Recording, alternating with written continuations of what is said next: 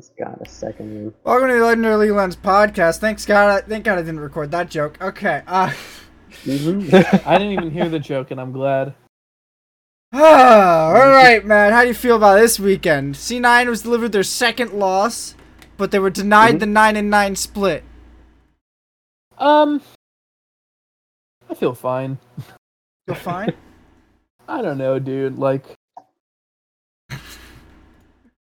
I would be mad if I was denied the 9-9 slip, like I was.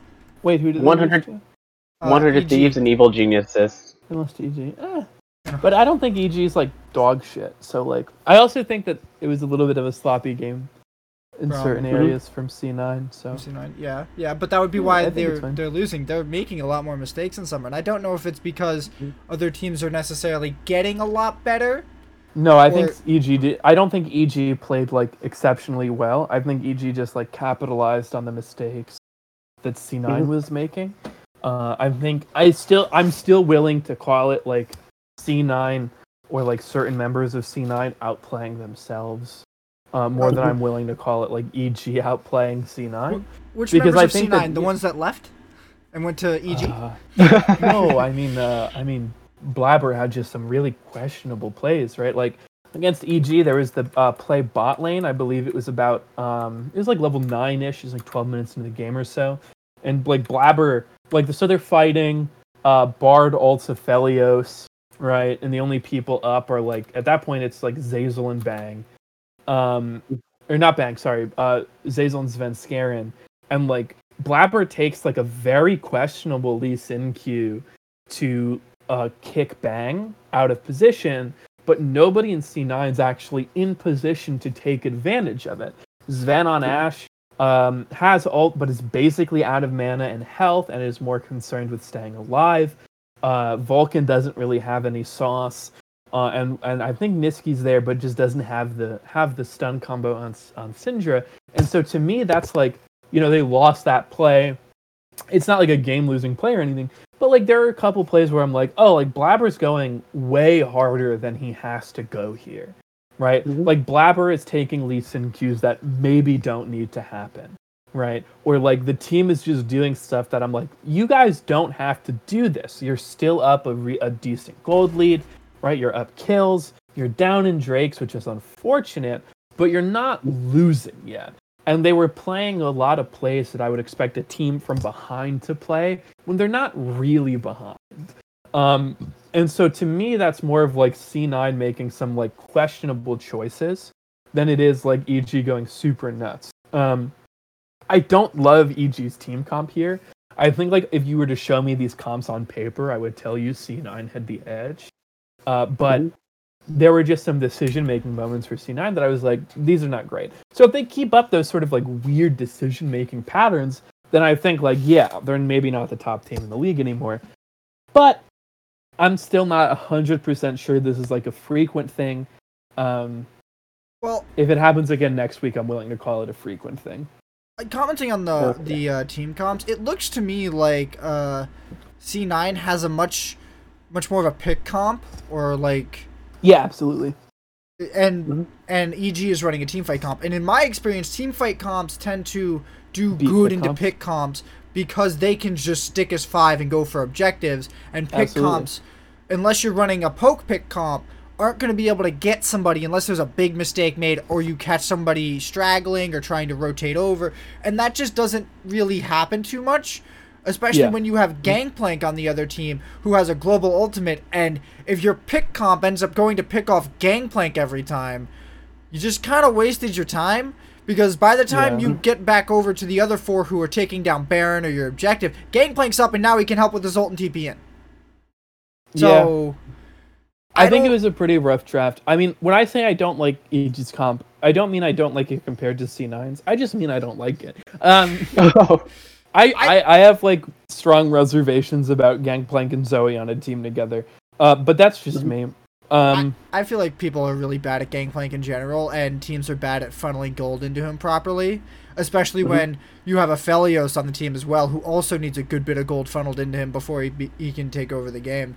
Absolutely. I just feel like Gangplank's cost benefit is just it's not good for most team comps. And if you're not running him with something like Ashe or maybe I don't know, Jin's garbage right now. I don't think Jin would work. Varus or something like that. I don't feel like he's as good, but I agree with that. I think the real problem for C9 was that they kind of lost a lot of neutral objectives pretty early. And even though they had the gold lead too. Yeah, they had like a 2k gold lead when they were down 2 Drakes. I think they had like once they lost like the 3rd and 4th Drake, I think they were starting to be in a gold deficit. But it just seemed like it seemed like more like bad macro calls occasionally paired with a bad draft. But I do trust C9 to come through something like that. I don't think C9 is the kind of team or org that at this point we can really say like, oh, a few bad drafts and they're fucking done, right? Whereas there are some teams where I'm like, well, if they have a few bad drafts, they're just like out, right? I do believe C9 can come back from this, but we'll have to see, right? We'll have to see where it goes.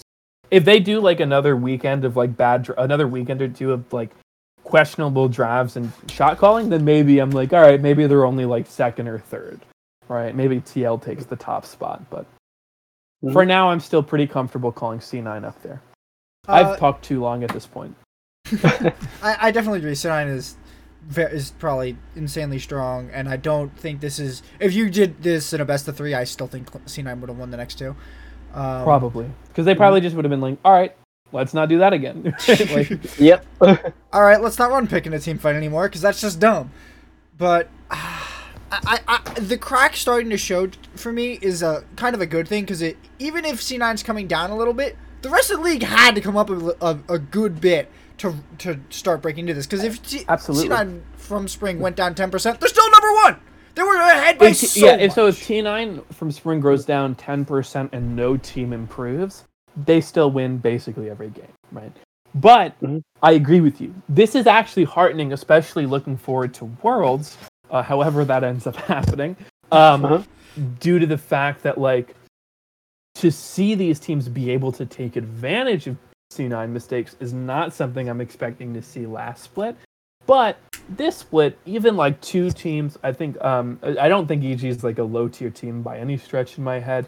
But to see these other teams take advantage of it, I do think, or at least put the pressure on. I agree. Great news. Okay. What's your take on this? I really think Svenskeren and Zeyzal did good this game. I think that Zeyzal later in the game actually had some moves to stop Blabber from doing some easy Qs into a straight kickback onto Bang. I think Svenskeren just went hard trying to take every 2v2, every 2v3 that he could. Right.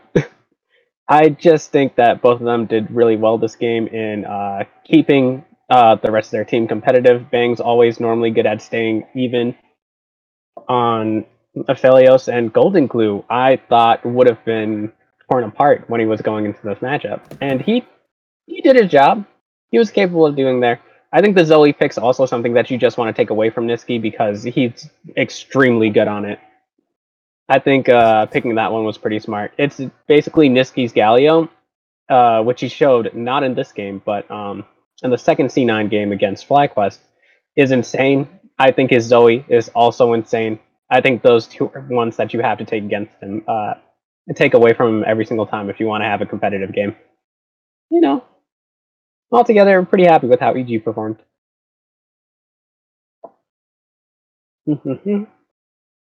The one thing that I noticed was even though I saw Blabber get some good kicks in, or some, I'm sorry, he got some opportunities for kicks and pulled off some of those kicks, they never amounted to much.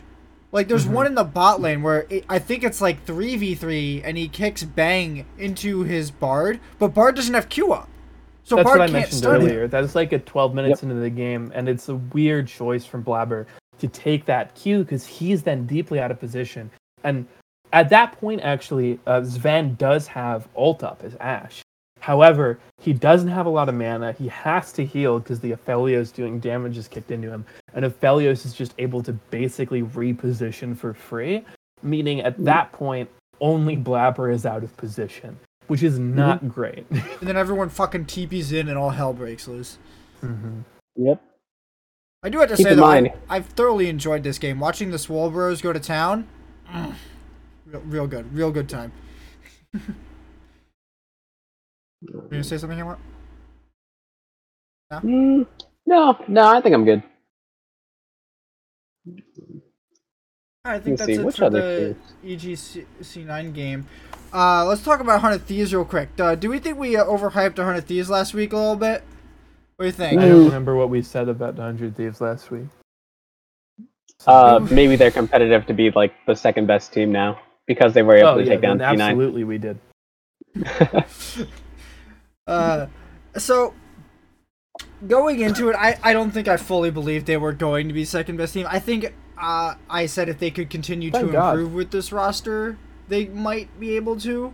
But I definitely I'm not too surprised by this. I still had my reservations about them because I felt like going down was a very possible outcome. So watching them just get honestly, they performed worse than I thought they would this week. They looked really bad this week. And Meteos must be having quite an episode, being so happy one week, then so sad the next, and now he's back to being happy.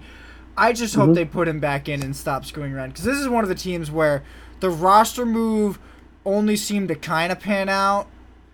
And how many wins does he have? How many wins does Contracts have right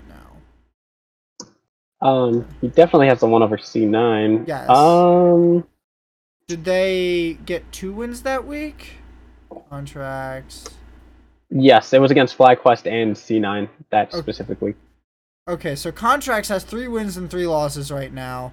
He has won against C9, FlyQuest, and Dignitas.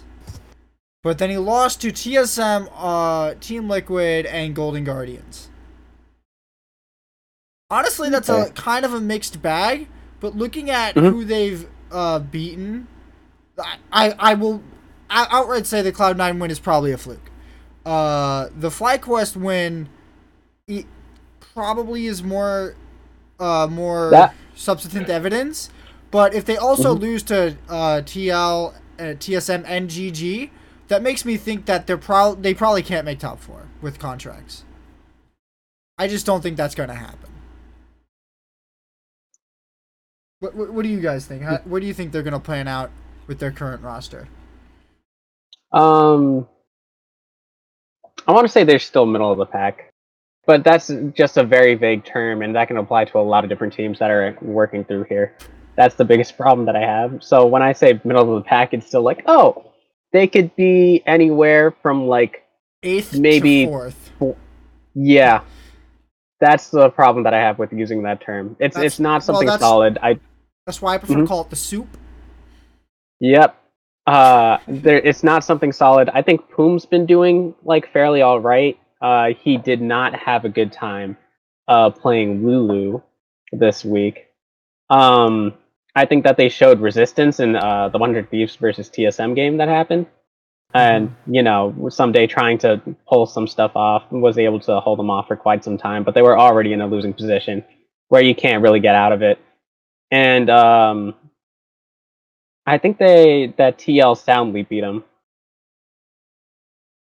I don't remember there being a point where I was like, oh, 100 Thieves has a very competitive chance against Team Liquid at certain points. I don't remember that match being close even in the slightest. TL has been very deliberate about their wins. They don't seem to make a lot of mistakes. They seem to take it very slowly and like check all the boxes, win all the objectives, and then close out the game.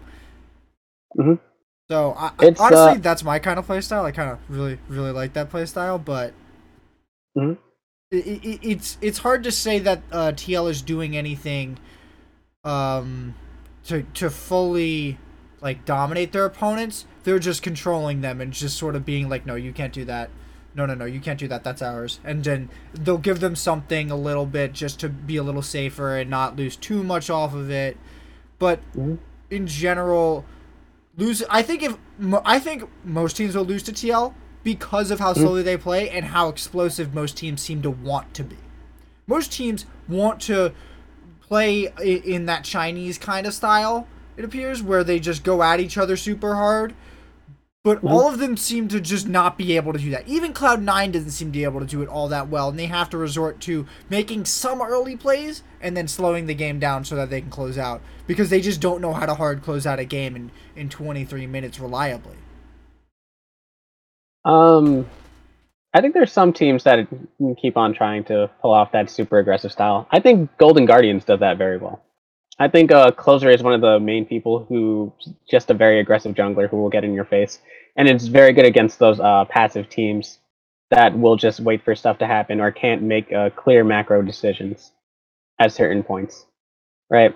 So I think that the Chinese style does kind of work. That aggression does kind of work in some cases, but it depends on which particular teams that you're looking at. Golden Guardians has that ability to do that.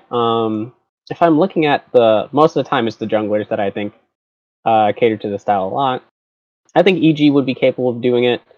I think FlyQuest can in some circumstances. I don't normally think of that. Trolling. No, I don't think of Santorin as being a particularly good aggressive jungler. He can play aggressive champions. It doesn't look super good. Wait, Hamon, are you wearing a sleeveless shirt?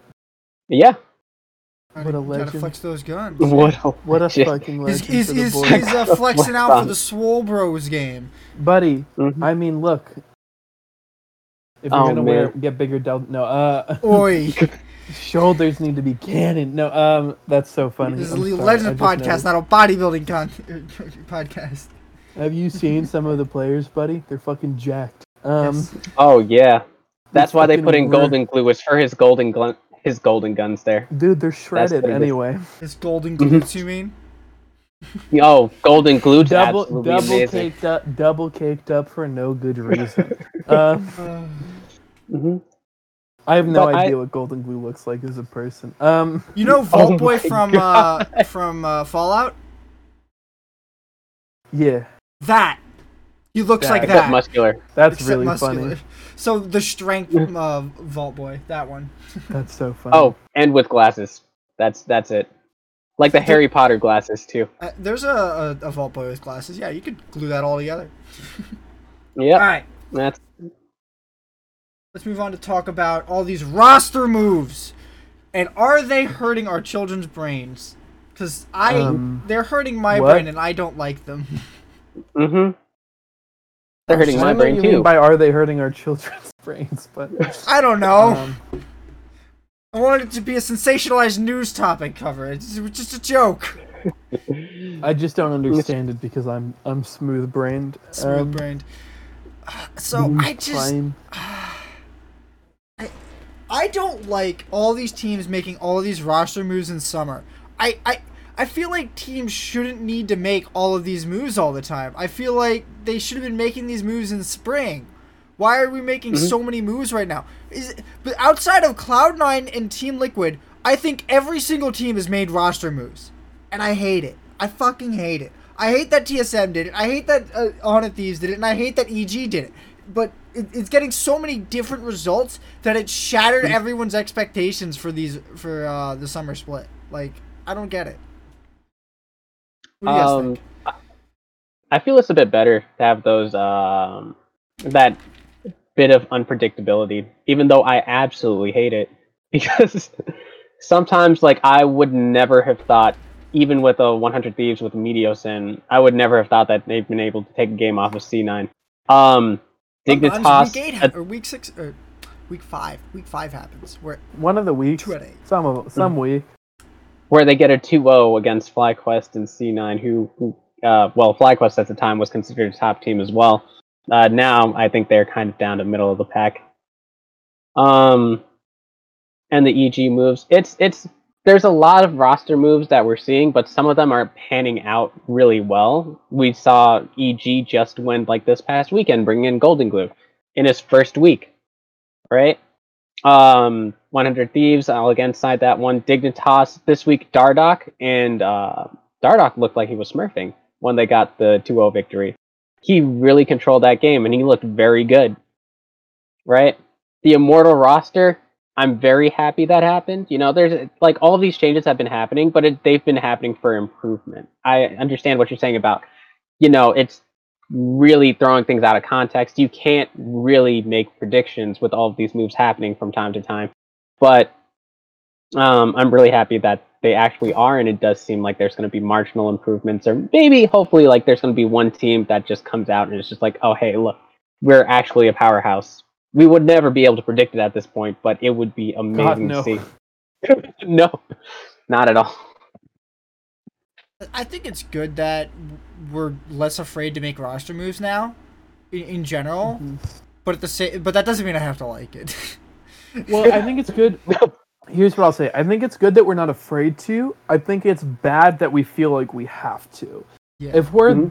this far into the summer split, and so many of the teams feel like the only way to improve is to drastically change their roster, that to me, bad luck. Because it means that teams are not confident with the rosters they had moving forward. It means the teams are not confident that they can win games either domestically or internationally. And you would hope that at this point into the second split of the year, that the roster would be ironed out enough that, like, you know, team dynamics would be solid, team play would be solid, and people would be confident. So the fact that they're not, to me, is the real problem.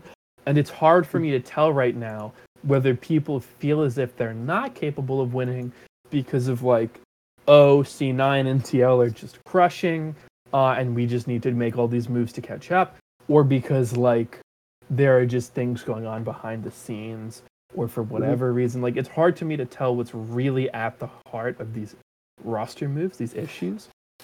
And I think there's some good reasons for them, right? Like, if all of a sudden two of your players just cannot get along for whatever reason, understandable to make a roster move, right? Understandable. But if you're just doing it because you don't trust your players, then why did you hire them in the first place? Right? So, Like, my thought is I definitely agree that I don't like that I don't know. Okay. We don't know what's going on, and so we don't know what's happening with the teams. But that's honestly my biggest problem with this whole thing, because a lot of the teams have this like documentary series where they're supposed to be talking about behind the scenes stuff and what the players are doing, what their thoughts are. And while I understand in some respects it's hard to do that without giving away team secrets to other teams to then use against you, as a fan and as a viewer, it just feels like we're just making a roster move. We performed a little bit down that week, so we just made a reactionary move without even trying to fix it. And I think this is also a symptom of only having 2 games a week to go off of for everyone. If we had 10 games a week to watch from all these players, we'd probably be like, yeah, Biofrost was slumping a lot last week. He basically made no proactive plays at all, so that's why we're bringing in treats. But that's not what we're getting, and I want that kind of communication to us from the teams. Or like, I think if the all the documentaries were made by third parties who did not have the best interests of all the players at heart, we would get more information. We would get more of the truth behind it.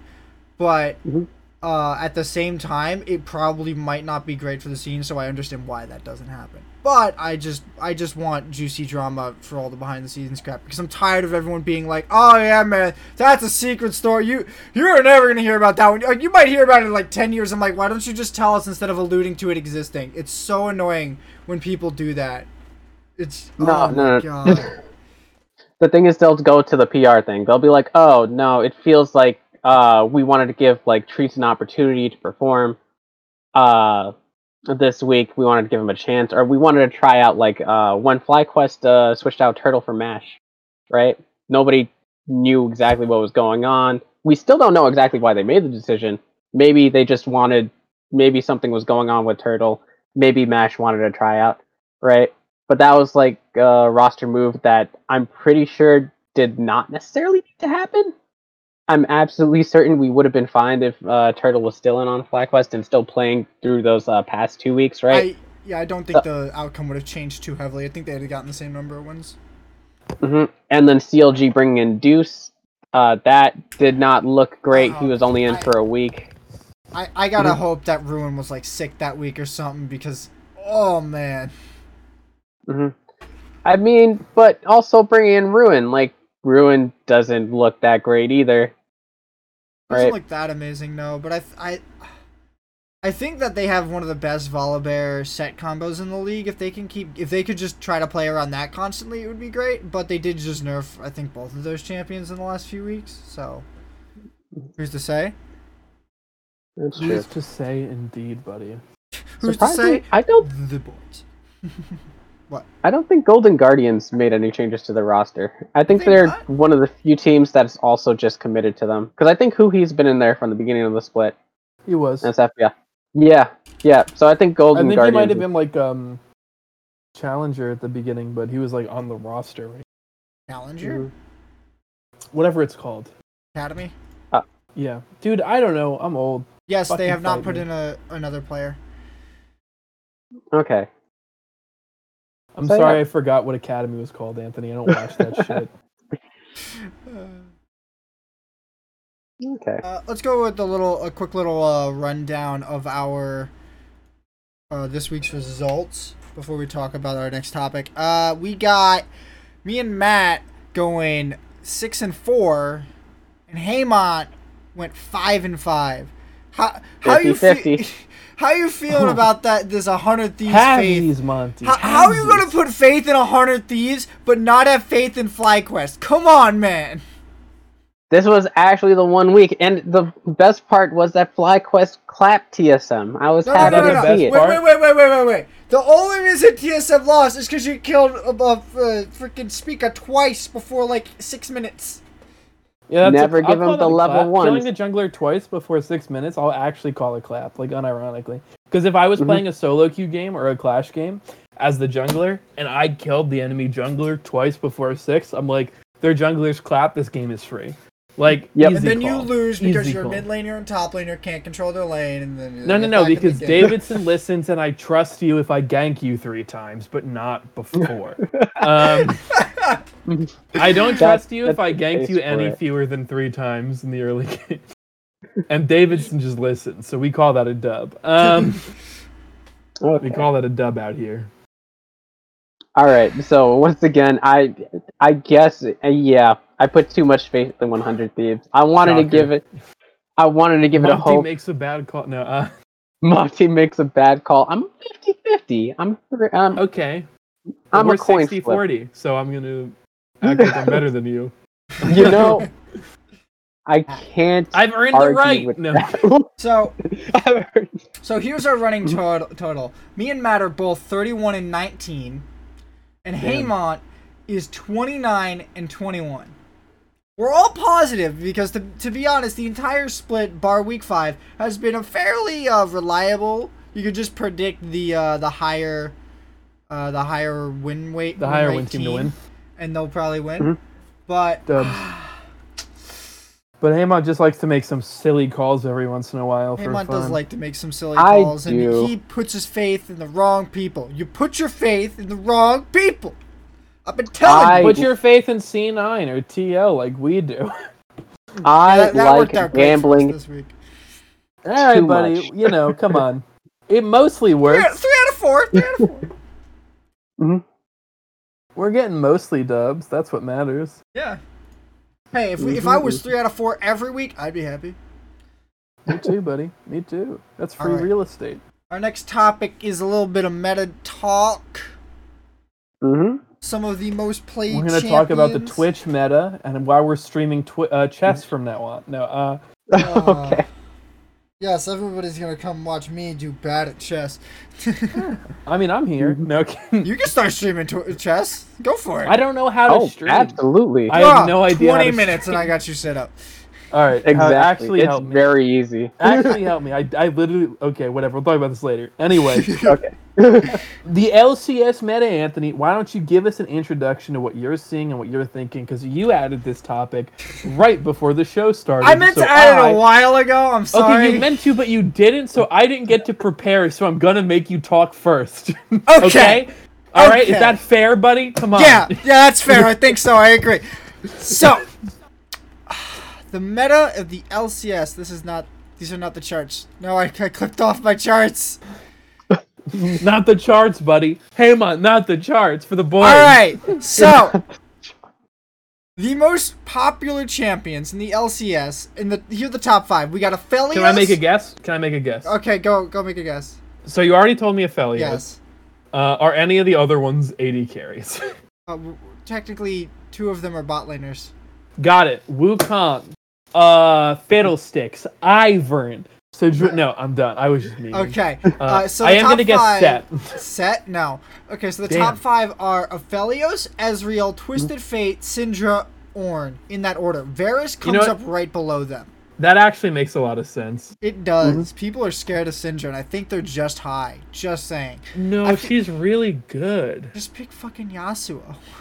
I'm not even Sure, kidding. but the problem is that she's flexible, right? So is Yasuo! Yeah, fair. I don't know, but I feel like Syndra in mid and I think in both mid and bot, other than Yasuo, she has a lot of really, really strong matches. I also think a lot of pros are pretty hesitant to pick Yasuo typically. It seems that way anyway. Well, Yasuo takes a lot of time. Well, exactly, but like Syndra doesn't, right?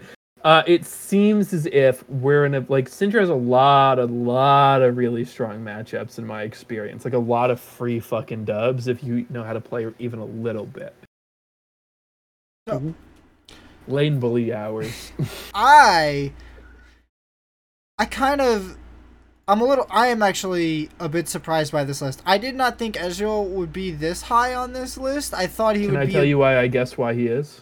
Because he gets through picks a lot, and people like to pick safe champions. Also, yeah, because people ban all the other good ADCs, and then he gets fucking picked because he's safe as fuck. Well, the only 2 AD carries.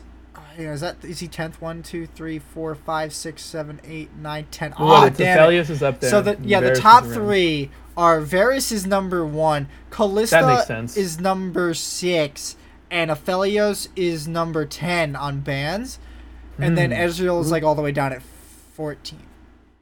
So, and this is also counting phase 2 bans. I wish I could break this up to see who's phase 1 and phase 2 bans, because I think is more important. If he's not getting banned and all the good ADCs are, it makes sense, right? Like if you're an LCS ADC, chances are you have an Ezreal, or at least are comfortable on him, right? He's super safe into a lot of matchups, even if he doesn't smash the mashup. He's really easy to just like coast by on and stay alive till you get your item spikes. It makes sense to me that he's up there. I kind of am conflicted on Varus. I don't like Varus being this high. I feel like he's overvalued, but him having an 80% presence, like I think this is going down recently. Like if I put this to patch 10.13, what are we on now? We're on 10.14. So what's the LCS on? 10.14. Is 10.14 the nerf? Oh yes, 10.14 is the nerf. Yes. Varus is fucking nowhere to be found. Yep, it was a major nerf. From him going to 150% ratio on his Q at all levels to something to like 50% at one.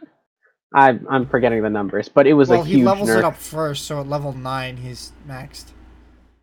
Yeah, so it goes up to 150. Yeah, it hits 150% again, but in the late game after it's fully maxed out, which is a lot healthier. I think. So. The other thing I don't like is the rise of Karma. I don't like Karma. Please stop. You don't like Karma? I hate Karma. I do not think she's as good as everyone thinks she is. I feel like people are picking her just because she's a flex pick and can go top mid support. And I feel like if you're picking a champion just because they're a flex pick, you're not really picking a champion because I know all 3 of your players don't play this champion. That doesn't happen. Look at EG when they picked Huni and they gave him Karma. Why? Why are you giving Huni Karma? Do not give Huni Karma. Please stop it. This happened last split. Don't do it. So this rise of Karma this patch, I feel it's just so bad. I hate it. I absolutely hate it. I actually disagree. I actually love Karma as a champion. There was some matchups that it can just be used to bully, and like, let's say in the bot lane specifically, I like her as a support. Let me clarify that too, because she has basically everything you could want from a support. She has a shield. She has her entire movement speed buff that you get off that shield. You can empower it to be a larger shield. There's a lot of different stuff that you can do with her that just makes her a great support that you can just pair with one of those high DPS 80 carries like Aphelios, right? And you can just put on Ardent Sensor, and she works very well. And in the early game, she has a significant amount of poke, right? That's why I actually like her a lot. In the bot lane specifically, mid lane Karma, top lane Karma, that's a whole different beast that I don't want to address that. That's not the one. But Karma bot, I think, is still pretty damn strong and very usable when paired with like an Ashe or Aphelios and other champions of those sorts. But I think what people are trying to do is run oh my god, something like Karma, Orianna, Yuumi bot with an Olaf to just plow through things, and I hate that. That feels like you're putting so many eggs in one basket and taking half of a champion in 2 lanes. It doesn't make sense to me why you would be so reliant on that one win con.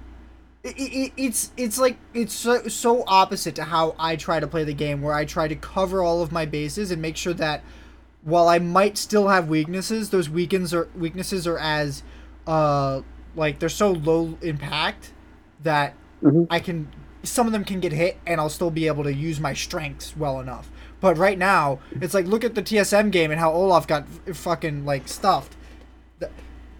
What is he gonna do? If you had thrown all of your eggs in that Olaf basket, Olaf is now useless to you, and you have nothing. You better hope that whatever AD carry you pick to go with this comp works out, because you got nothing left. Matt, how you feeling about Karma? You like her? Nope. No? Okay. That's a flash answer. Okay, I don't take it though. Did you want more? Because you're not gonna get it.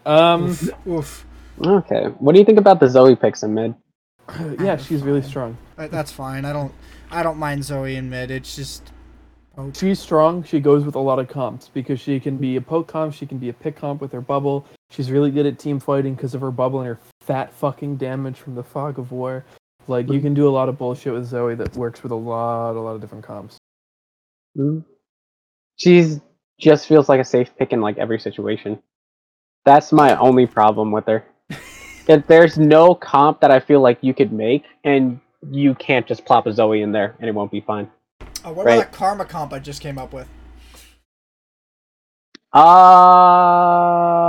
That Karma comp, honestly, I dislike it at every stage. You're right. That I think that might be the one where it just doesn't go in there. I think anything where the mid laner is your primary carry tool, like if you're running LeBlanc, you can't really swap that out for Zoe too easily. If you're running if you're running Zillion mid, you can't swap that out. Like I feel like she is reliant on poke or pick and some team fight comps. I don't think she's a universal team fighter because her team fighting is okay, and she's reliant on her team having a lead to be a good team fighter. If her team doesn't have a lead, she's not that strong of a team fighter, and she's reliant on getting picks to make plays. Okay. But I think that even if she's like, the one thing that she's been very good at, which I dislike, is that she's very good at forcing people off of objectives, right? Like, you can control a space. Like, let's say you can control a river, and you're trying to contest a dragon. She can force you off that dragon by nailing a couple of good Qs without being punished very heavily. That's the thing that I normally dislike about her. You mean That's that so. you as the opponent would dislike about Zoe? No, that's the thing that I dislike seeing in like well, yes, me as an opponent, I also dislike being nailed with the Zoe Q and then just being like, oh, wow, I have to go heal off of something, or just recall now, if I'm a squishy champion, right? Hmm. But in watching like these LCS games, there'll be times when a team gets an advantage, where they'll be like, oh, okay, we had this team fight, we were able to out-skirmish them, we may have like half our life or something else, but we can go get a dragon, and they'll be forced off by a good few Qs from the enemy, right? And then they just can't get that objective anymore. Yeah, she can do That's those kind of clutch moves, but normally what you'd end up doing is sicking like your support on her or something, or your top laner, just to kind of zone her out, because her damage is reliant on range. If you can close the gap on her, she's going to lose a lot of power, and that's like that. Like that's just how you counter her. And I feel like a lot of teams right now are very fast get in your face comps, and that's part of the reason why Zoe has a lot less priority. Because if Zoe's getting dove on, Zoe's now dead. Because Zoe has no escape. She's actually an immobile mage for what everyone seems to think how she jumps everywhere. That's because she gets everyone's flash though. Alright, let's talk about support real quick. Thresh has been coming up, and to be honest, I fucking love it. I love watching Thresh in the LCS because he just gets so many good plays, and because Thresh has been coming up, Blitzcrank has been coming up as a counter pick, and that's also fun. Watching hook fights is always so much fun because they're lying in wait, waiting for that one magic shot that they can land and hit a good carry that they're gonna blow up, because Blitzcrank combo is insane. But it's so much fun. But if you have Thresh versus Blitzcrank, they're not aiming for the carries. They're aiming for each other. Because whoever lands it on the other one first, they just win the team fight. And it's so good. These are some of my favorite matches. It's like Season 3 and Season 4 was a lot of this. And that was some of my favorite time watching LCS. Agreed, buddy. Now, what's your thought as a bot laner on the upcoming of Thresh? Am I even a bot laner anymore? I don't know. Me either. Thresh is really fun to watch, is what I think is most important. So I think the thing with like Thresh's bards, champions with a really high skill cap, is that it's fucking extremely exciting to watch someone who's extremely good at Thresh play Thresh, right? Like it's just great. Like watching, like, back in the day when Bunny Fufu, the Thresh one trick, was in the league, like, flay the Tristana out of the leap. Like, it's crazy. Like, whenever you see a hype Thresh play, you're like, legend. Like, whenever you watch the crazy Blitzcrank flash hook out of fog, legend. Right? Like, the fun thing about the hook champs is that, one, they tend to take a lot of skill, both like mechanical and game knowledge, and two, they allow for really fucking hype plays to pop off, because they allow you a really like specific way of beginning a fight, which is extremely exciting to watch. So for me as a viewer, not necessarily as a bot laner, but just as a viewer, it's really fun to see the Thresh Blitz metas, because it's always like, I know some crazy shit's about to happen, like without fail. Hey, Monty, what do you think about Thresh? Oh, I do love Thresh. Blitzcrank, the thing about Blitzcrank is he either looks very good or very bad. And that very much depends, because all that he's got is that one hook wonder. He's got to pull a carry. Because if it's something like, oh, hey, I just pulled a meatball into our entire team, that Ornn is not going to die. Whoopsies. Or if it goes for that flash hook play that you're saying, and he goes flash, hook, whips everything, does not look good at all either. Right? So, that's the duality of Blitzcrank in the bot lane. It's either going to look very good, Blitz boys, or very bad. Mm-hmm. Is there anything else on the support list? Like nothing else on the support priority really stands out to me besides the awfulness that is Senna that we've been seeing. just been very weird. In other regions, she's been played both as an AD carry and as a support, right? And I think the only team that's really done it in North America has been FlyQuest and C9. I just, well, the number one thing I don't like about Senna is I feel like farming Senna is garbage. Sucks. I It's feel booty. like it's wasting so much potential gold you could be giving to your team that there's absolutely no reason to do this. I think something like Senna TK bot, Senna set bot, or honestly, I think Senna Garen bot might be good, but Senna and like a brawly champion bot lane seems very, very strong because you have so much sustain, and if you have a sustained champion down there with her, it's incredible, and it's Easy so money. it's just so much power and gold that you can generate that way, especially if you can then have Senna go follow the jungler around when he clears the bottom camps. Like, that's just good. That's just free money right there that you'd be leaving on the table otherwise. And you never leave the money on the table. That's just bad business. Buddy. You So- take the elo as soon as you can. So every time I see it locked in and it goes for farm, it feels so wasteful to me. What you guys think? You agree that farming Senna's not great? I definitely disagree that farming Senna is not great, but I also think that fasting Wait, Senna you is think exploitable. farming Senna is good? No, that's not Oh. what I said. Don't put those words in my No, mouth. you said I disagree that farming. You said I disagree. I misunderstood. I was actually asking a clarificatory question because I legitimately did not understand your sentence. I'm not Okay, putting words in your mouth. I'm trying to understand. I disagree that Senna is good. That's what I'm putting down because we've also been able to see it exploited in the fasting role. When you do have that fasting Senna there, it doesn't do much in the early game. Its primary role is to sit there in the bot lane and make sure that you keep either your carry alive or, for some reason, if you picked another support, your support alive, right? Why would It you pick doesn't another do- support there? I don't know, but if you do, I think you're kind of wasting it, right? If you pick like a TK, if you pick a Taric, I don't understand why you might pick a support there, but I just don't like it, right? Even if you pick that brawling champion, if you pick a Wukong, if you pick a Set, if you even pick a Rumble, which EG did not this split, but last split, you still have to play weak side bot.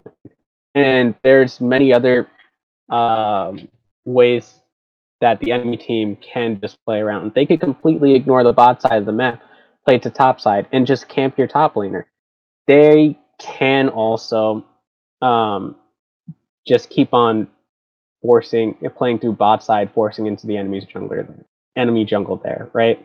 It's not a particularly strong early lane, and that's what I don't like about it. You have to wait until it gets off the ground, maybe in the mid game, maybe in the late game, until those components can start coming together.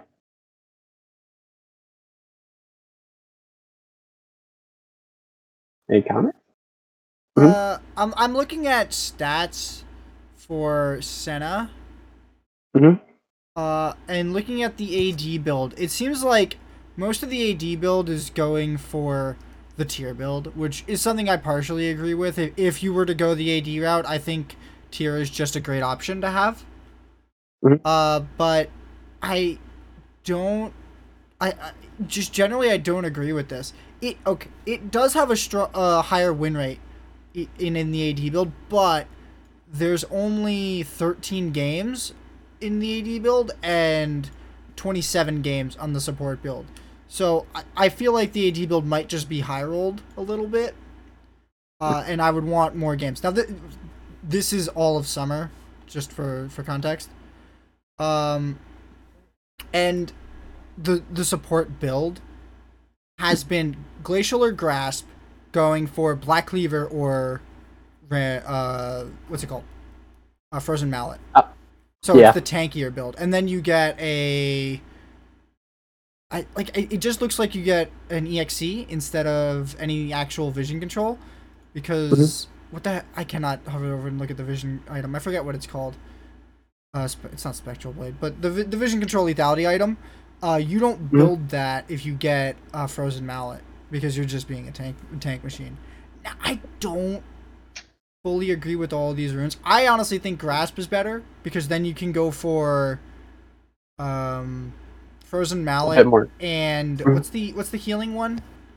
Font of Life. Spirit Visage? No. The rune Font of Life. That's Font of Life is movement impairment. No. Yeah. Font of Life is giving health back on movement impairment, but I think that is a great combo with Tank Senna, and I want to see more of that. I don't like Glacial. I think Glacial is generally weak, but it's okay. So that's just my problem with Tank Senna, with AD Carry Senna. It feels like it draws too much gold, and it's relying on scaling to get to late game. In either sense, I don't think farming Senna is a faster build.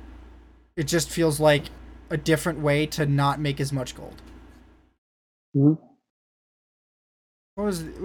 haven't talked about jungle yet. So jungle has basically been 3 champions: Trundle, Graves, and Olaf. And then there's been Lee Sin a lot, but some that's volleys. Yes. But let me finish. Every once in a while, a Kindred. Rarely. But the Lee Sin seems to be heavily prioritized by a few players. I don't feel like he is a super strong meta pick. I feel like he is a player-specific pick. So I think it's probably fair. I think looking at Trundle as the #1 jungler, and then Graves, who I don't know if he has come up. I think Graves has been popular the whole time, but Trundle, Graves, and Olaf are the holy trinity, and with Volibear as a close 4th. So what's your guys' thoughts on these 3 champions, and why do you think they are so strong right now? Well, we can always tell why the Trundle's strong. It's because there's some particular tanks that are really good right now. People are still picking Ornn. Volley, if he ults in, you can immediately take his stats away and he becomes a lot squishier and easy to burn down. Right? Even into the Olaf, even though it doesn't feel like a good matchup early on, if the Olaf runs at you later in the game, you can ult him, take away his stats, and he also becomes very squishy as well. So that's the Trundle right there. The Graves is a little bit different. It feels like the reason he's here is because of Phase Rush and because he can clear his jungle very fast and get particularly aggressive early on. Some junglers have been taking Ignite for him. Dardoch did that not this week, but the week prior, last week. Yeah. And he looked very good on it and showed the capabilities of it in the jungle. And he doesn't particularly need the flash because his E is on such a low cooldown when he gets later into the game, into that build. You know, it's very good at keeping down any later junglers or any other ones that want to get off the ground early because of his pacing. Yeah. What was the 3rd jungler? Out of Trundle, Graves, and Olaf.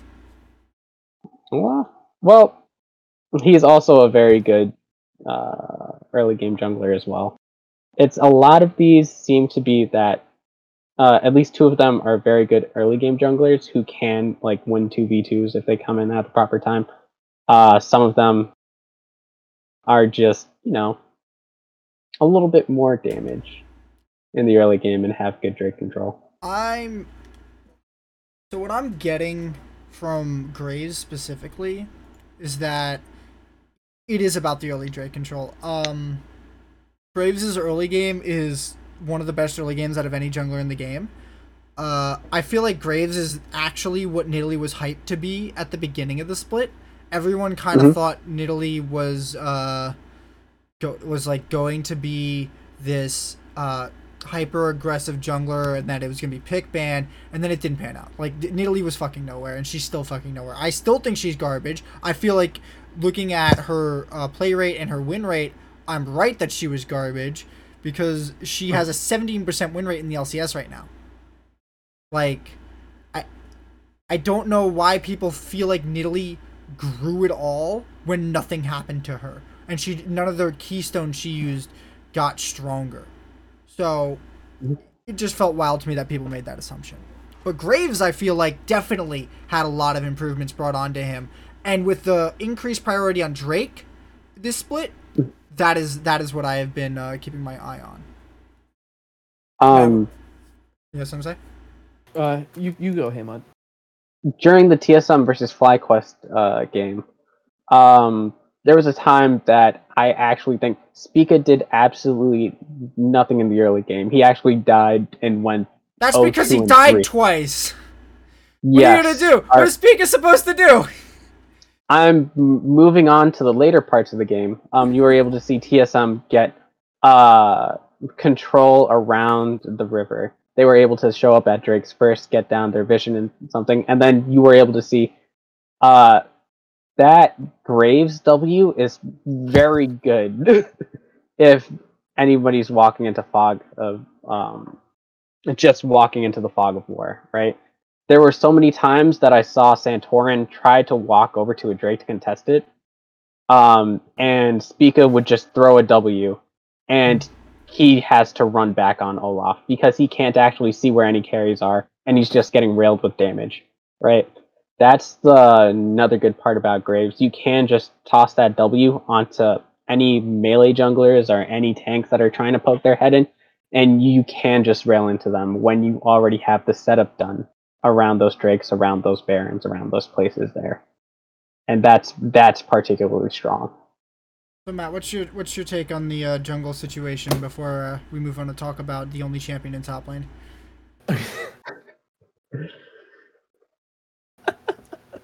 Okay, that one hit me, and I apologize. I need a second to regroup.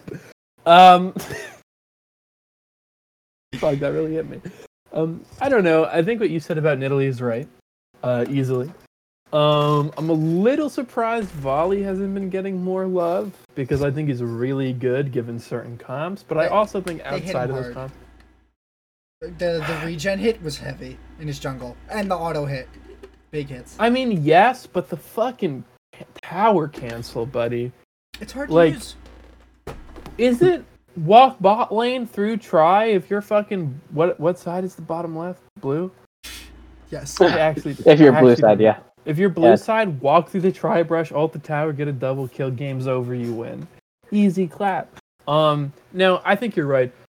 Jungle meta doesn't shock me. I think Lee Sin actually is pretty fucking good right now. I think he's pretty I think he's reasonably competitive. I understand why people who aren't like Lee Sin mains aren't picking Lee, because Lee Sin's pretty hard to play into Olaf, pretty hard to play into the Graves sometimes if the Graves gets the early lead, right? Olaf kind of dunks on Lee Sin. It's like, well, you're not ulting me. If you Q to me, you're just getting killed. You can't E me, right? Like, I get that.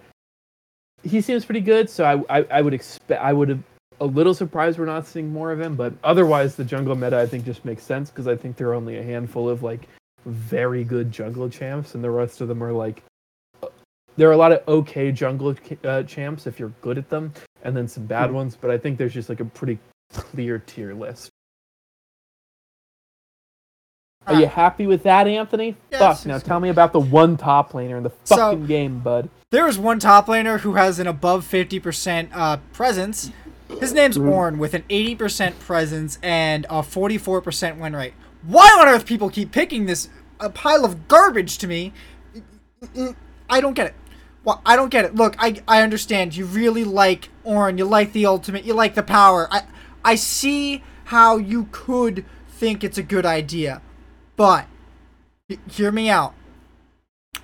He's a 44% run rate. In the LCS? In the LCS, yes. Ooh, that's low. His CSD at 15 is down. Why? Why are you picking this? Can you give me a Molten Edge, please? I know that you're only level 11 That's and so being nice. bullied top lane, but I really want to... But hey, man, if Ornn has a like less than 50% win rate, that means the teams that pick Ornn are losing more than half the time. Which means even though you can get that fat fucking Molten Edge at level 11, you're still more likely to lose the fucking game, which is a big fucking problem. Team's priority on this champion is obscenely high. He is not that strong, and like when you're good at the game, you don't let Ornn combo you. That's the sad fact. I'm not good at the game though. If you get full comboed by 5 brittle stacks from Ornn, you're very, very, very bad because it takes 15 seconds to do 5 brittle stacks. Anthony, I have some bad news for you. What? I'm very, very, very bad. No. You're not in the LCS!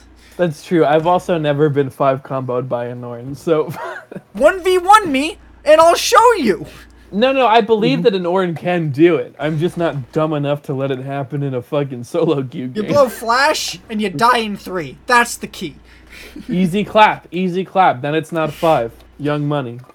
It's like the 5 are for champions that either have regen or are tanks. It's hard to get the 5 off in general because you need to use your W twice. You know that I'm a tank player. You play a lot of Ornn, you see. I don't actually. I don't jungle Ornn these days, but maybe I'll pick it up now that you've floated it. That's the top lane meta. It's all about Ornn.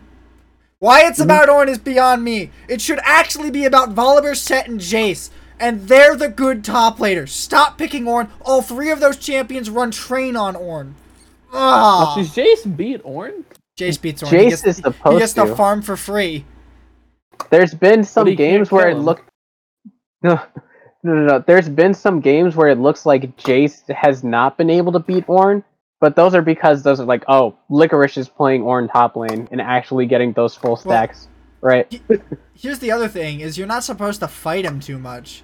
You're kind of supposed to harass him down a little bit, and then just go kill everyone else. You just ignore Ornn. You give up on Ornn. You put it...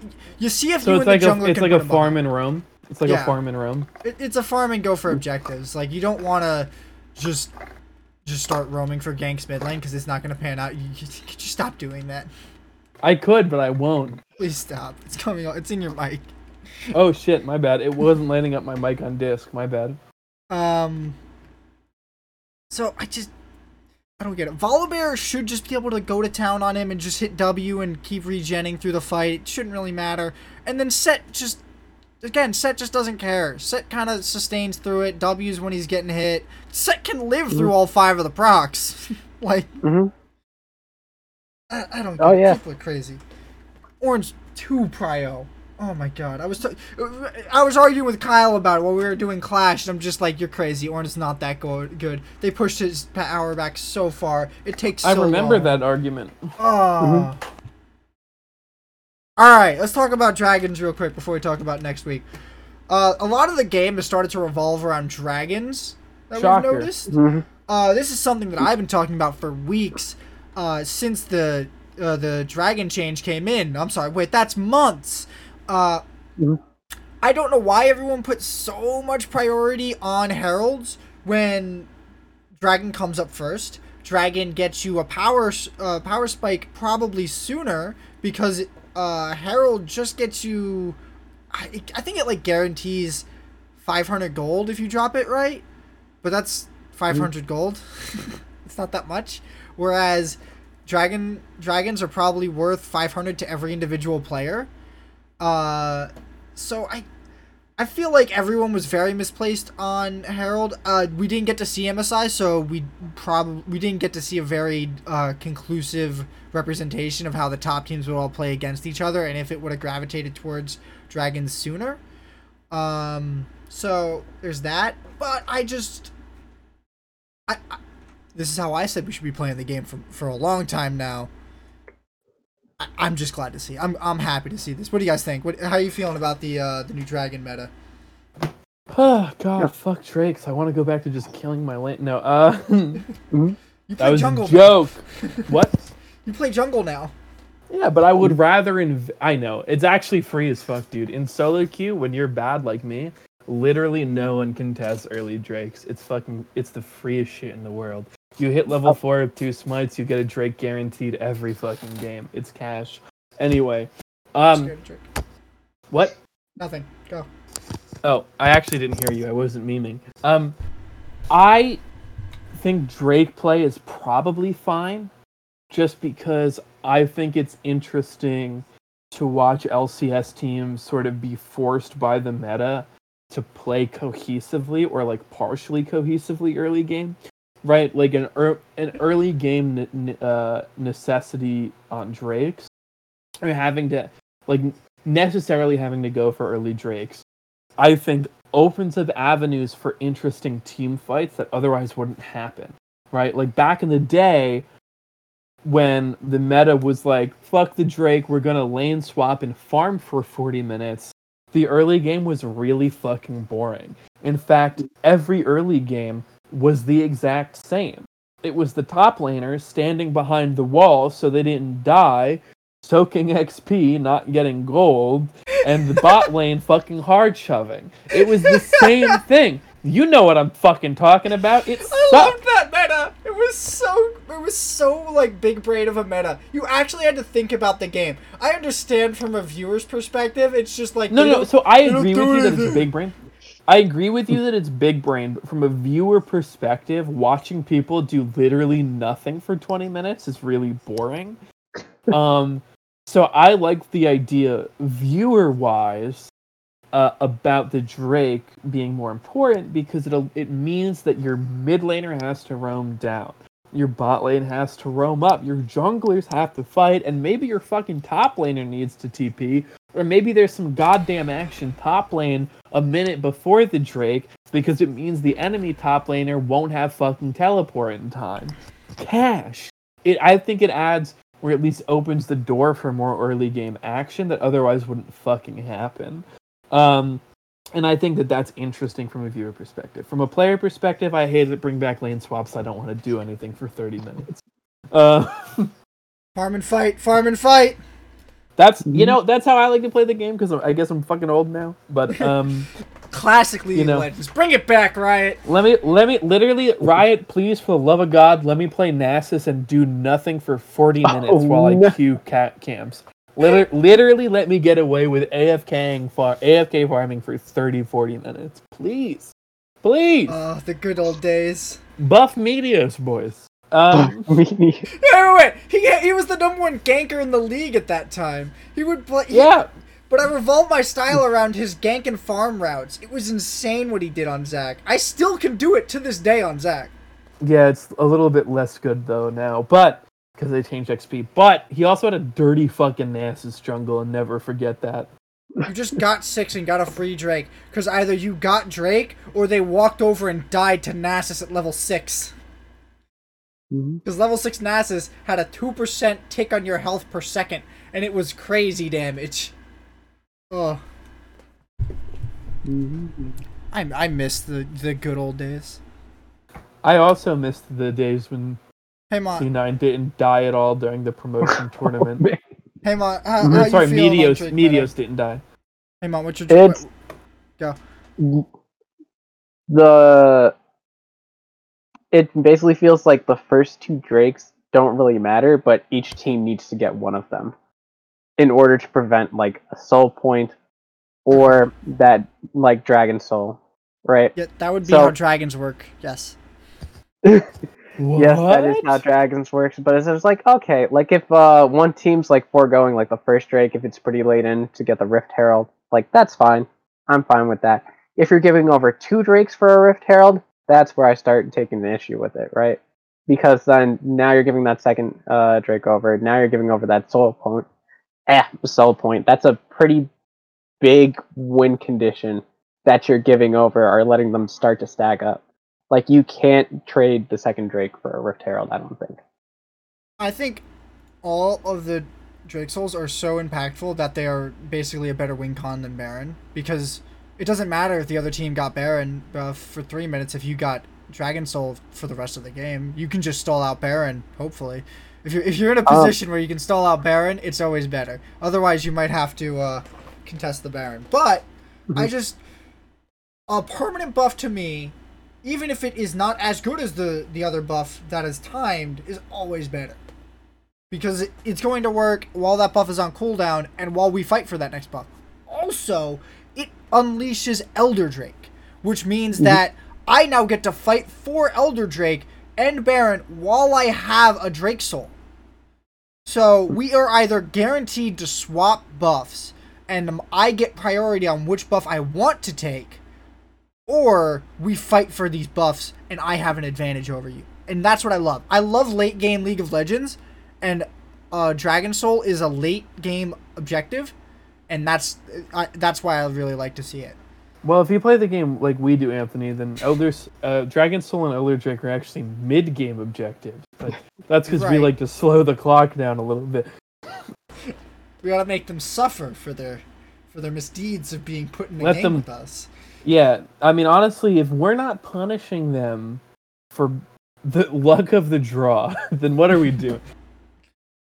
So yeah, I have to honestly say, I think that I may disagree with your point over the taking the Baron over the Dragon Soul. I'd say, I know you said that in most instances you would take the Dragon Soul over the Baron, but I think that if you're in control of the game at that point, if you have given up, if you've taken enough control of the map, you just take the Baron anyway. I'm absolutely certain that this is not a point that you disagree with, but if there's like, oh, the enemy team only has like 2 inhibitors, already have 2 inhibitors down, one's going to go down if we get this Baron anyway, like, screw the Drake Soul. Just take the Baron anyway and win. Right? Well, that's it. Here's the thing, Haymon.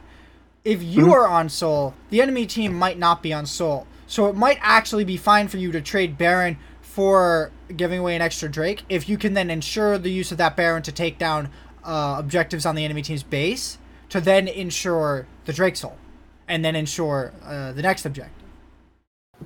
I know, but if you fight over you getting Soul when the other team isn't going to get Soul, you're taking a risk for the enemy team delaying your win con and you getting nothing for it. Whereas, like, this is something I always talk about, is trading an objective is always better than fighting for one in a near coin flip scenario. Agreed. Those fucking 50-50 smites are very stressful and very hard. I don't get and also, I do think I just win. No, I win 100% of my 50-50s, but for the average person, they're stressful and hard. I was trying to appeal to the every person, Anthony, not legends. Anyway, I agree with Anthony here, Haymon. I think getting the Soul is higher impact than the Baron, especially if you can ensure the Baron can't be used effectively or would be sort of slightly less powerful.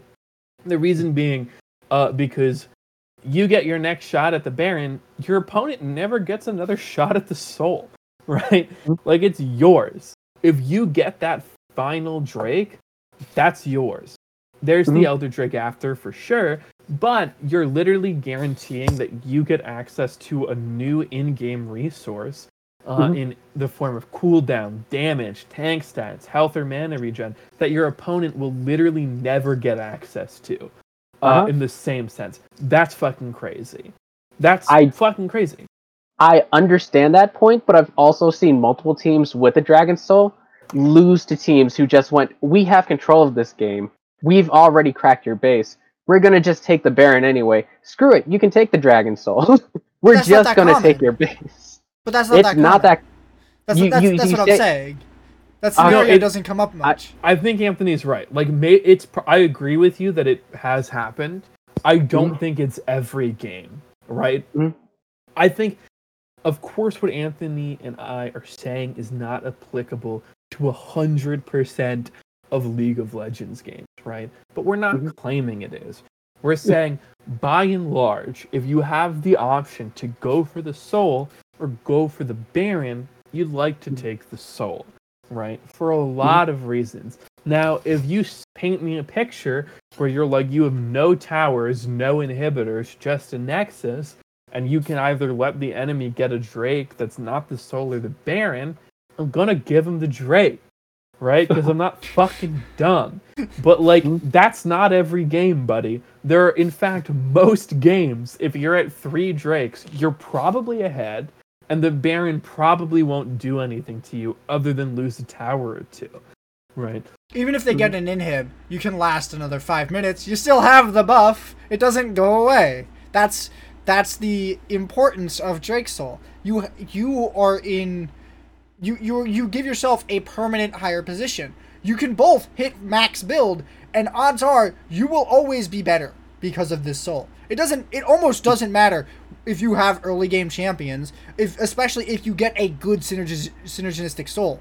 Like if you're running a long regenerative team fight comp and you get an ocean soul, you're never gonna die. They can't kill you. That's the strength of a soul. Or if you have if you're against a poke comp and you get a mountain soul, it's so much free health and free resistances. You get to tank so much.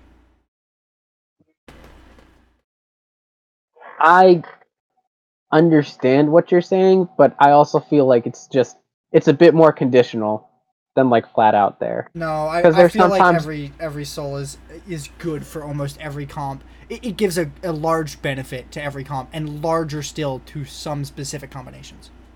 I think that I won't disagree that it gives you a benefit to some comps. I think that sometimes the benefit may not be enough in some situations. Let's say you have Jace, Shyvana, what's her name? Zoe, I can't think of a low cooldown ultimate Ashe. AD carry. Let's say wouldn't be good with it. I mean, Ashe and Thresh. Let's say you have that comp, right? And let's say you get an Ocean Soul. I mean, yes, it's great, but it's not as impactful as it would be if you had two Ashe. strong frontliners, Wait. like Ashe a Volley and Bear Thresh or with the Ocean Soul sounds crazy. You know how much kite that is? That's so much how kite. much damage that they're doing. But if you They don't need to do damage. They have Ocean Soul.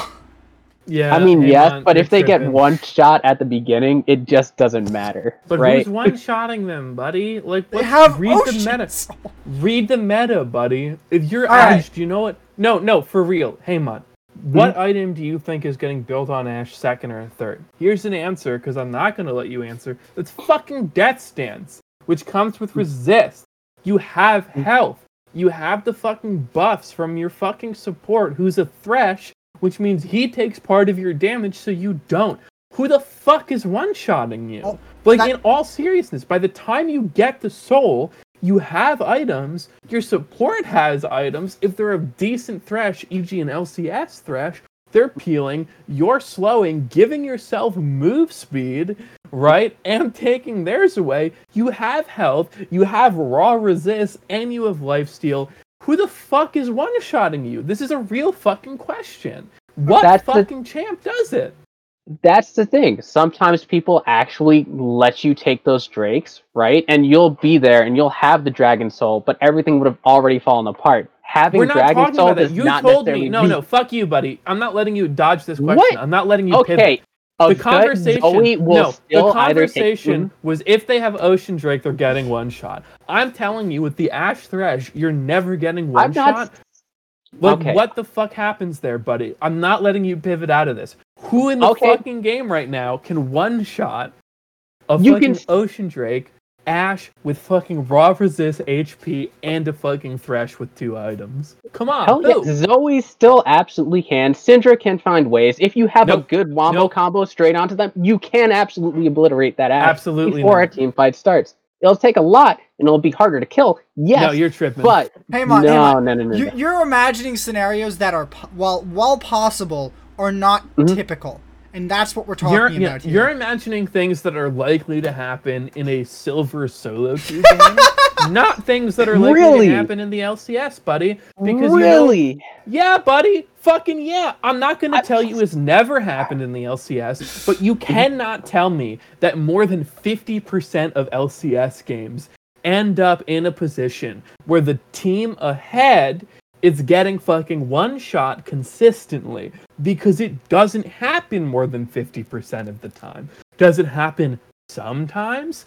Absolutely. Does something happening sometimes mean that it's not good most of the time to get the Elder Drake or the Ocean Soul or the Dragon Soul? Absolutely not, buddy. You're imagining your solo queue games as if they're LCS games. Like, you're Wow. not picturing realistic LCS games You're here. going to take those out. I distinctly remember games where Immortals had Ocean Soul and still I lost the didn't game take anyway. them out, buddy. I didn't take them out. I said they happen. I said you cannot realistically tell me it happens in more than half of the LCS games. Which means if it's more likely, which means if it happens more than 50% of the time that the team in this position wins, it's good to be in that position, right? You can't say it's not. If the team who has the Thresh Ashe with more like two items on the Thresh, 3 items on the Ashe, and Ocean Soul in the mid game wins more than 50% of the time, you can't in the LCS. You can't tell me that just because Immortals lost on it 1 or 2 or 3 times that everybody should want to avoid that position. That's fucking insane. That's not how it works. Hey, man, 10 teams throw the lead. 100% teams can throw the lead. That doesn't mean it's not a good or a desirable position to be in. I'm gonna give you this offer. I just dropped my cell phone. What? Okay. You can have Ocean Soul. Okay, the enemy team has lost 1 inhibitor. You have lost 2. You have an option right now. You can take Ocean Soul or Baron. Which one do you take? You have 2 inhibitors down. The enemy has 1 inhibitor down. You are both at full force. Whichever one you choose, the other team will take the other. Which one do you pick? There's a wrong answer here, by the way. I'd say if I'm 2 inhibitors down, I would probably go try to contest the Baron. That's it. If my base cracks any more than that, I'm going to be constantly under pressure. How many Ocean Soul points does the other team, or is not Ocean Soul, how many Dragon points does the other team have to have for you to go for the Soul? So if you're both at 3 Drakes, Hamon, right? And you conceding the Drake here gives them Soul, do you still go for the Baron? If you're 2 inhibitors down? Yes. Yeah, I still go for the Baron. You're fucking high. insane. You're high. Because here's what Hamon, here's what happens, right?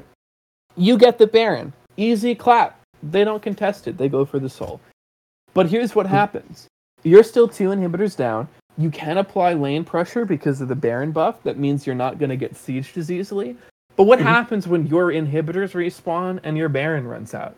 I'll give you a hint. It's the enemy still has fucking Ocean Soul, Hamon, and you're going to lose every fucking fight from here on out because the enemy is fucking Ocean Soul, buddy. You literally conceded a permanent game-long buff to your opponent. Insane, because you know what happens when you take Ocean Soul there? You can fucking deal with the Baron minions better because your fucking team can tank them because they have Ocean Soul. And they can't beat you in a fight as easily because you have Ocean Soul. And then after their Baron runs out, you know what happens, Hamon? Your 2 inhibs respawn, and you have now a game-long buff that they will never get. You're fucking trolling, buddy. This is actually tilting me.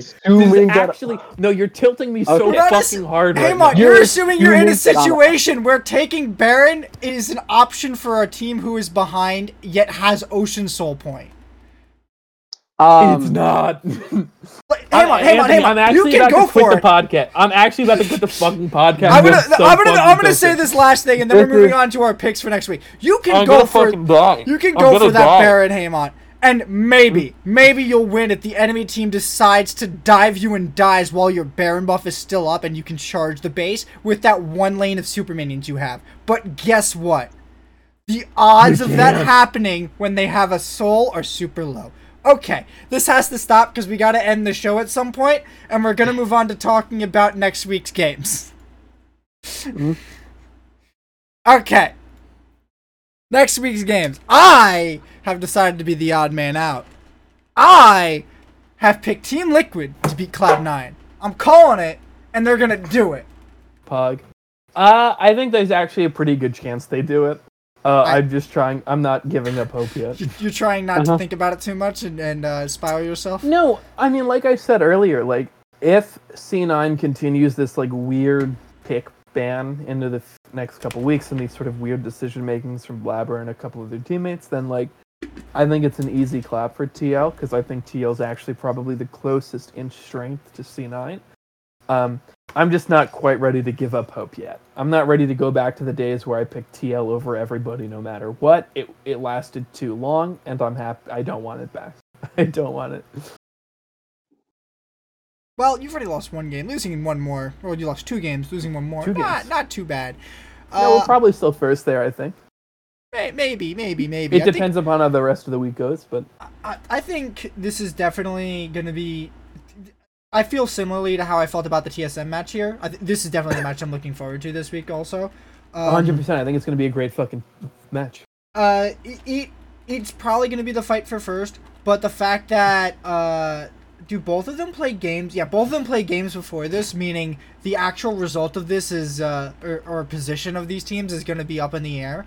They could be even closer or further apart by the time this game happens, and to me that kind of detracts a little bit to the hype for it, but I'm still going to be hyped for it either way. I think this is going to be the best game of the split, and I think that TL are going to prep for this game so hard that the C9 probably won't know what hit them. They're going to come out with something dirty, I'm hoping. I'm hoping they get something dirty on them. That'll be good. What's your guys' thoughts? Or, Haymont, what's your thoughts? I think TL's been very stable. If C9 doesn't actually, show up or doesn't do a sort of draft error again, right? Because I think in the 100 Thieves game, Nisqy got exploited for taking Cassiopeia. I think that Blabber got exploited because he took Jarvan. And I think the stars actually aligned that there was a good time for let me correct that, a Cloud Drake for that Olaf who was getting empowered the entire time, right? I think that's not going to happen again. I don't think that C9's going to allow a composition like that through again, right? Especially when Nisqy has such a great Galio, especially when Nisqy has such a great Zoe. I don't think that's going to happen.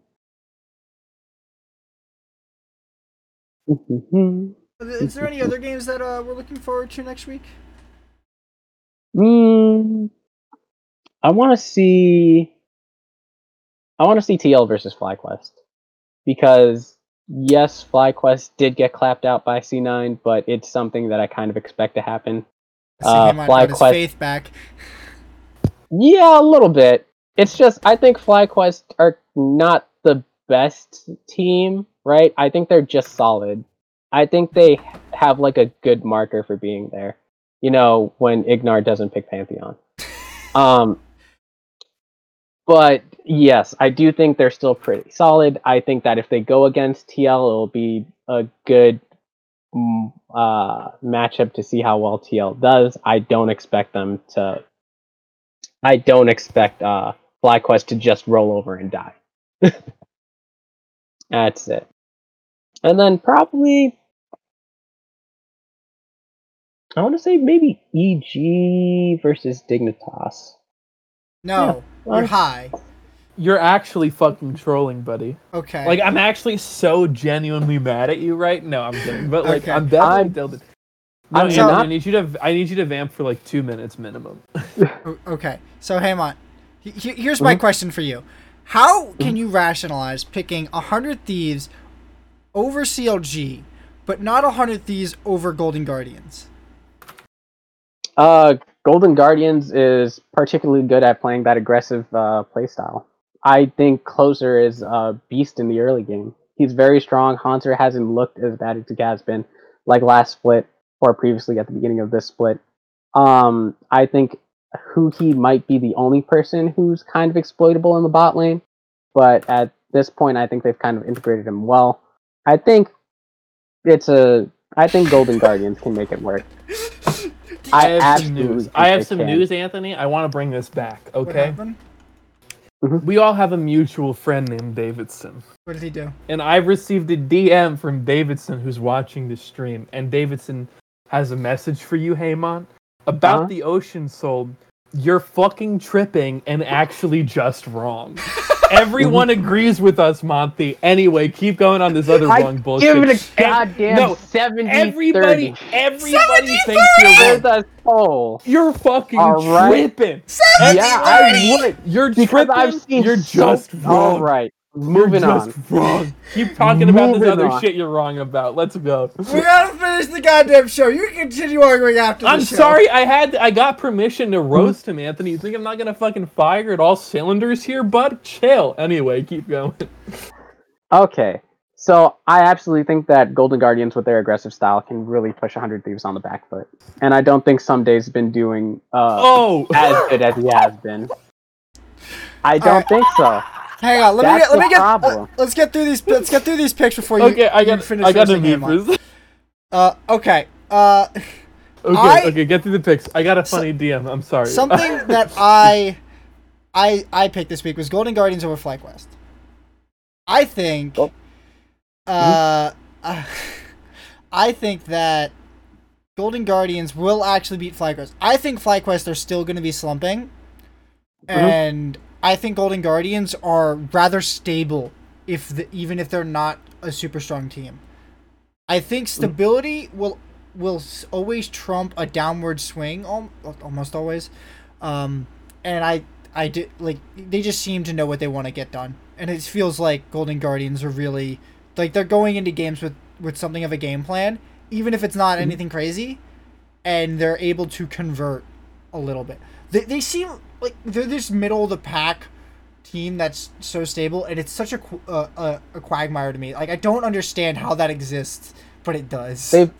They've kind of already figured out what they want to do every game. They're just like, all right, we want to take these aggressive early game champions. We want to take it to you either in the side lanes or force you on a back foot enough that we can just go and take your base while you take an objective. That's how they beat FlyQuest before. They actually took their base while FlyQuest was taking bearing, right? It's something that Golden Guardians likes to do. They just want to get those early objectives. They want to get those early towers, the early drakes, early heralds, and put you on a back foot. If FlyQuest can actually handle that pressure in the early game, I think they have a very high chance of winning it. And I think Santorin's one of those junglers who can handle early game aggression very well. Hey, Mont, you're high for picking Dig over TSM? Just saying. All right. I'm out Dig of over topics. TSM.